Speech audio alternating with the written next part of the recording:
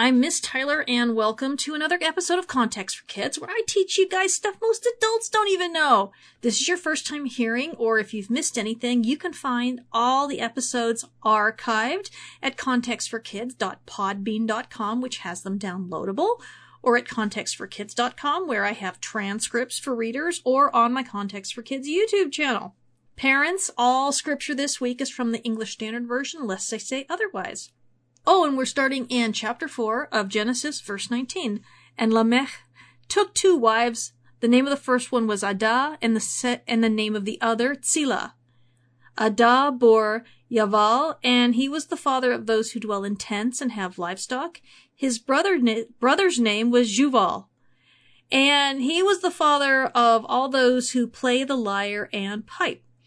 Now, Tzillah also born Tuval Cain, and he was the forger of all instruments of bronze and iron. The sister of Tuval Cain was Naamah. Lamech said to his wives Adah and Tzillah, "Hear my voice. You wives of Lamech, listen to what I have to say. I have killed a man for wounding me, a young man for striking me.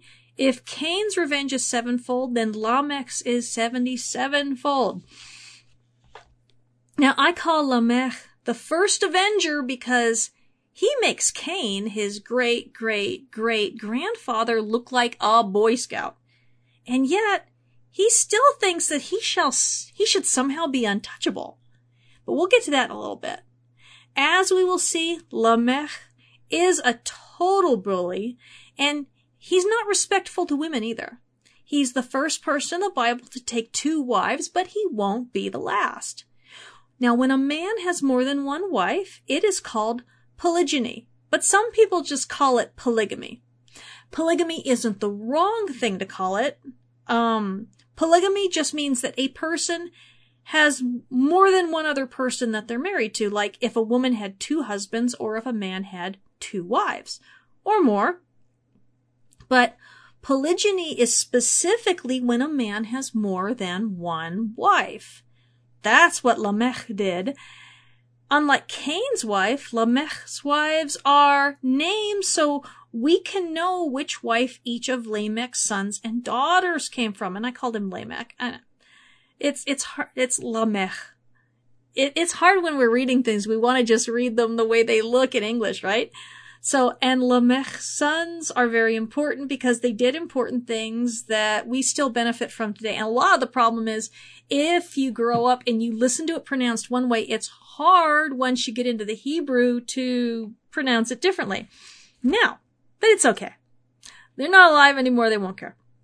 Now, you might ask, why on earth would any man marry more than just one woman? I mean, Jesus himself said that in the beginning there was one man and one woman, and any more than that was a serious sin called adultery.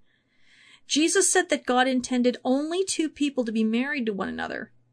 Now, Jesus said this because there were 2 men, or there were men, not 2 men. I wish there was only 2 men. There were men who were being very cruel to their wives and divorcing them and finding someone new, or finding someone new and then divorcing them. But if they couldn't afford a divorce, they'd just get another wife to punish their first wife and hope that she would leave. Imagine how heartbroken you would be if that happened to you or someone you loved. Jesus in Mark 10, starting verse 7, said, "Therefore a man shall leave his father and mother and hold fast to his wife, and the 2 shall become one flesh. So they are no longer 2, but one flesh. What therefore God has joined together, let not man separate." But that word translated as man is just the Greek word for human being, anthropos. So no one is allowed to come between a husband and wife, and it doesn't matter if it's a man or a woman. God says the 2 will become one, not 3 or 4 or 5, and with good reason. God's intention was for 2 people to love and care for one another and to be a family.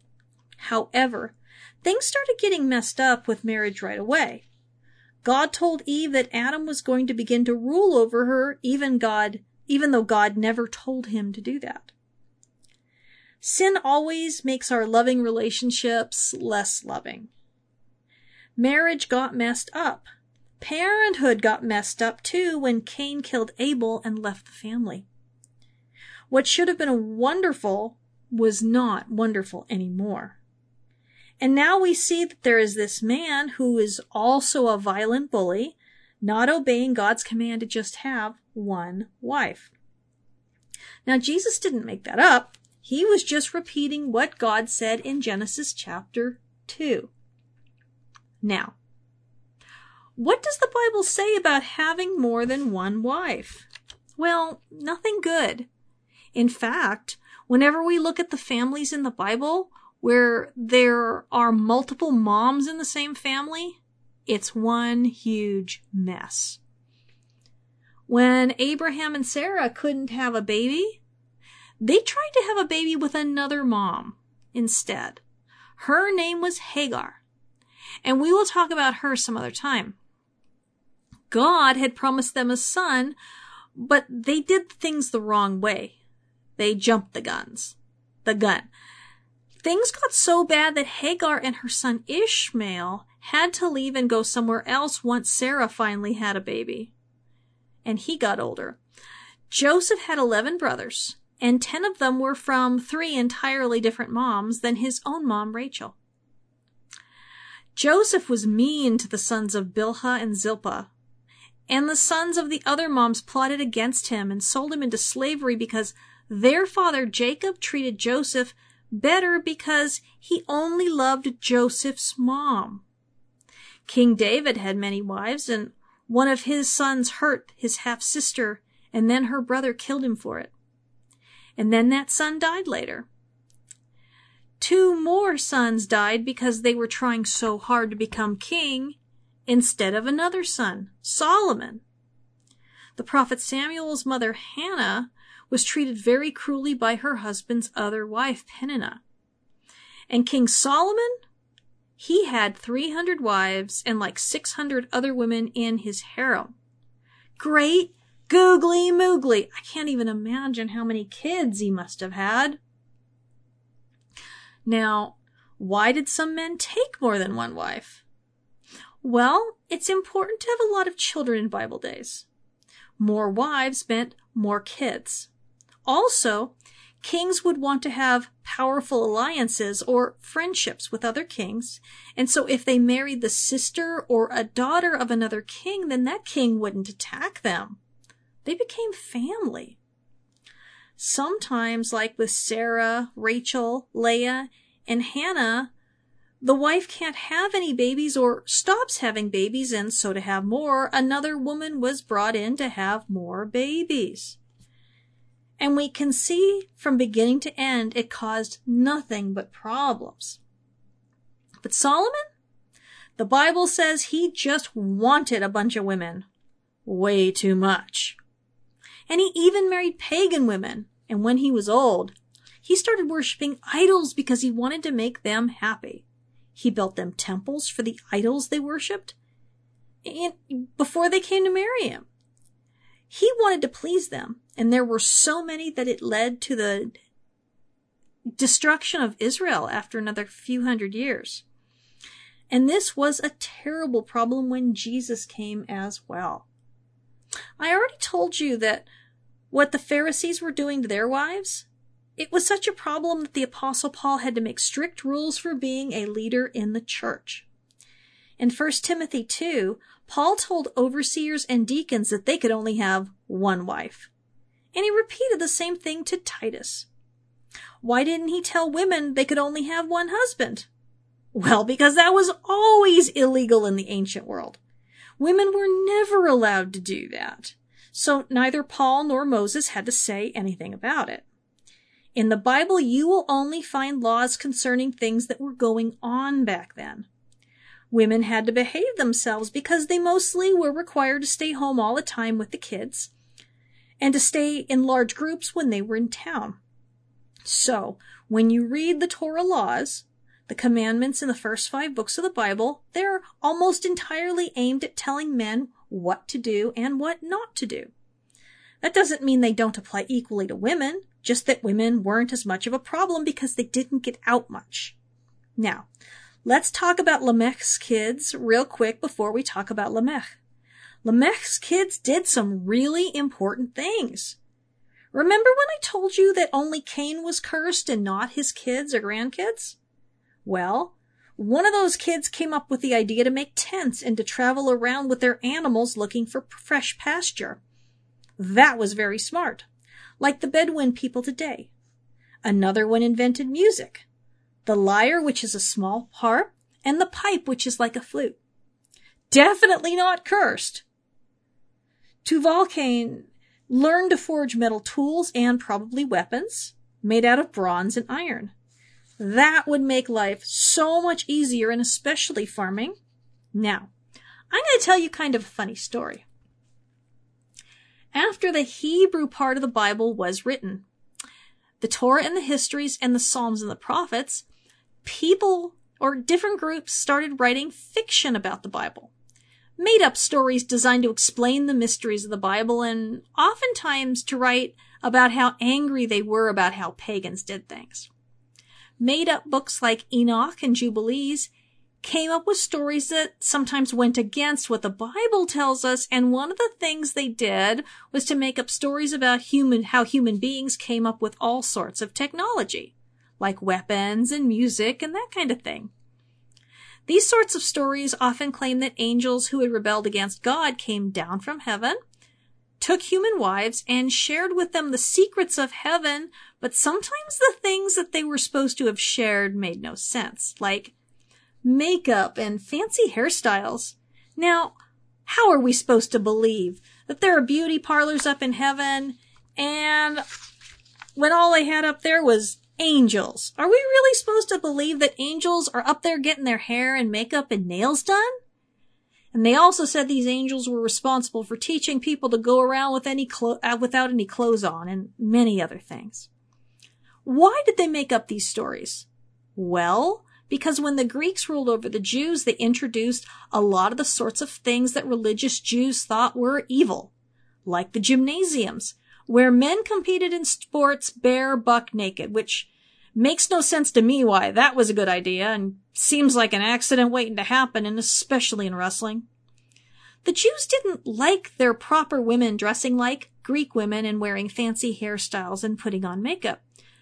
So instead of just disagreeing with those things, sometimes people would write stories claiming that those kind of things came from the evil, fallen angels. I suppose it was to scare the people into not doing Greek things anymore. I don't know if it worked or not, or if people just rolled their eyes, but this wasn't just something the Jewish people came with. Blaming stuff on the gods or fallen angels, it was the belief throughout the pagan world that all technology was a gift from the gods to people or to select people, their favorites. But here's another way that the Bible is entirely different from the stories told in pagan nations.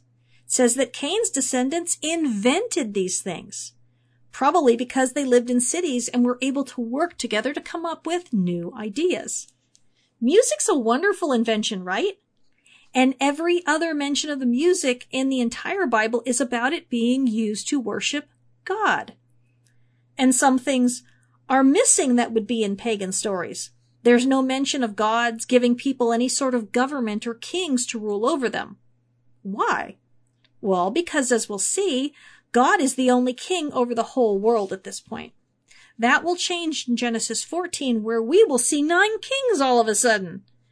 Unlike the false gods of the other nations, God never gave anyone any ideas about wanting any other king besides himself. He gave them a king later when they rejected him, and they all regretted it. I do want you to notice something very important, that we have all this history about Cain's kids and grandkids and great-grandkids. What does this tell us? Well, it lets us know that God never stopped caring about Cain and his family. And he blessed them, and he blessed the whole world through them. Think of your life without music or without tools, or without cities for that matter. You know, Cain did wrong, and his punishment was severe, but his kids, they did really well. Except for Lamech. Now we have to talk about this guy, and oh boy, here we go. The first poem ever recorded was a real humdinger. Ada and Sila, hear my voice, you wives of Lamech. Listen to what I say. I have killed a man for wounding me, a young man for striking me. If Cain's revenge is 7-fold, then Lamech's is 77-fold. This song was from Lamech to his 2 wives. Its theme was, nobody messes with Lamech and gets away with it. So a man wounds Lamech, and Lamech doesn't just wound him back, he kills him. Delightful. A young man strikes Lamech and Melech kills him. Of course, it's probably the same guy he's talking about both times because that's how ancient poetry works. You say the same thing twice, just in 2 different ways. But this is a really depressing song. Maybe this is why Lamech figured he deserved 2 wives, because he's the kind of guy who gets whatever he wants, and no one had better get in his way. And to make matters worse, he gave a deadly warning to anyone who would try to take revenge. But what is this, about Cain's revenge? He said if Cain's revenge is 7-fold, then Lamech's is 77-fold. But Lamech seems to be super unclear on the deal between God and Cain. God said that he would protect Cain, and he would avenge Cain if anyone killed him. There's nothing anywhere about Cain getting to take revenge on his enemies 7-fold. And did this guy actually think that he could kill someone for only wounding him and that God was going to do the same for him? No. Seems to me like he killed this guy on purpose. We can't go out and kill people on purpose and then expect God to swoop in and not allow anyone to mess with us. What Cain did, no one had ever done before. It might have totally shocked him. We really don't know. But this guy Lamech, I keep doing that, he seemed to know exactly what he was doing, and he was warning anyone who would come after him to hold him accountable and bring him to justice for committing murder. But what does Jesus say we need to do when someone wounds us? Does he tell us to go smack them back or kill them? Not really. We probably wish he did, but he doesn't. Sometimes I sure wish he did, let me tell you. I think we've all wanted to be Lamech sometimes. But Jesus tells us that people who are saved, citizens of God's kingdom, are called to a higher standard. We don't kill, not even if it means we are going to die. During the 1st century, people were still a whole lot more like Lamech than like Jesus. In fact, Jesus gave an entire sermon called the Sermon on the Mount, telling people that it would be better to be meek, loving, forgiving, and persecuted than to be aggressive, oppressive, cruel, and vengeful. Let me tell you, that sermon would not have gone over well with a lot of people. In those days, being aggressive and even violent was all part of being an honorable man, even if it was just with words. If you've read my curriculum book on honor and shame in the Bible, you already know all this. When the Apostle Paul wrote about the fruit of the Spirit, love, joy, peace, patience, kindness, goodness, faithfulness, and self-control, most of those words would have sounded very wimpy to 1st century men. They would wonder how on earth God expected them to be respected by other men if they suddenly stopped fighting back and turned the other cheek. But Jesus and Paul were both telling them that honor and reputation in the kingdom of heaven is better and very different than honor and reputation here on earth. The world told them to be a lot more like Lamech. That a real man was a man who fought back and who wouldn't forgive insults. What did Jesus tell them? Jesus told them to love their neighbors, meaning everyone. And what did he say loving their neighbors looks like? Looked like mourning with them, showing emotion and not being so tough on the outside. Looked like meekness, which means not being a bully either physically or with your words. Means being merciful, which means being kind to people who are weaker than we are or who have less than we have. Means being a peacemaker, not stirring up trouble and not holding a grudge or getting even. Means being careful with our anger, not like Cain and Lamech, so that we wouldn't stay angry at other people, which will lead us to sin sooner or later, or insult them, which Jesus said would bring judgment on us. means men treating women and children with respect and women treating men with respect. It means turning the other cheek when someone hits us and not retaliating. It means loving the people who are acting like enemies and praying for them instead of being evil right back to them. It means forgiving the people who have hurt us even if we have to stay at arm's length from them. It means taking care of people who are weak and poor without making a big show about it so that people can see it and be impressed. It means admitting when we're wrong and making things right even if it makes us look bad. Do those seem impossible? Now, when we first start following Jesus, they are pretty darned impossible. But when we accept him as our king and give our lives to him, he begins to change us so that we can be those kinds of people. We start out like Lamech and become more and more like Jesus day after day, month after month, and year after year. We're never perfect, but we keep moving in the right direction.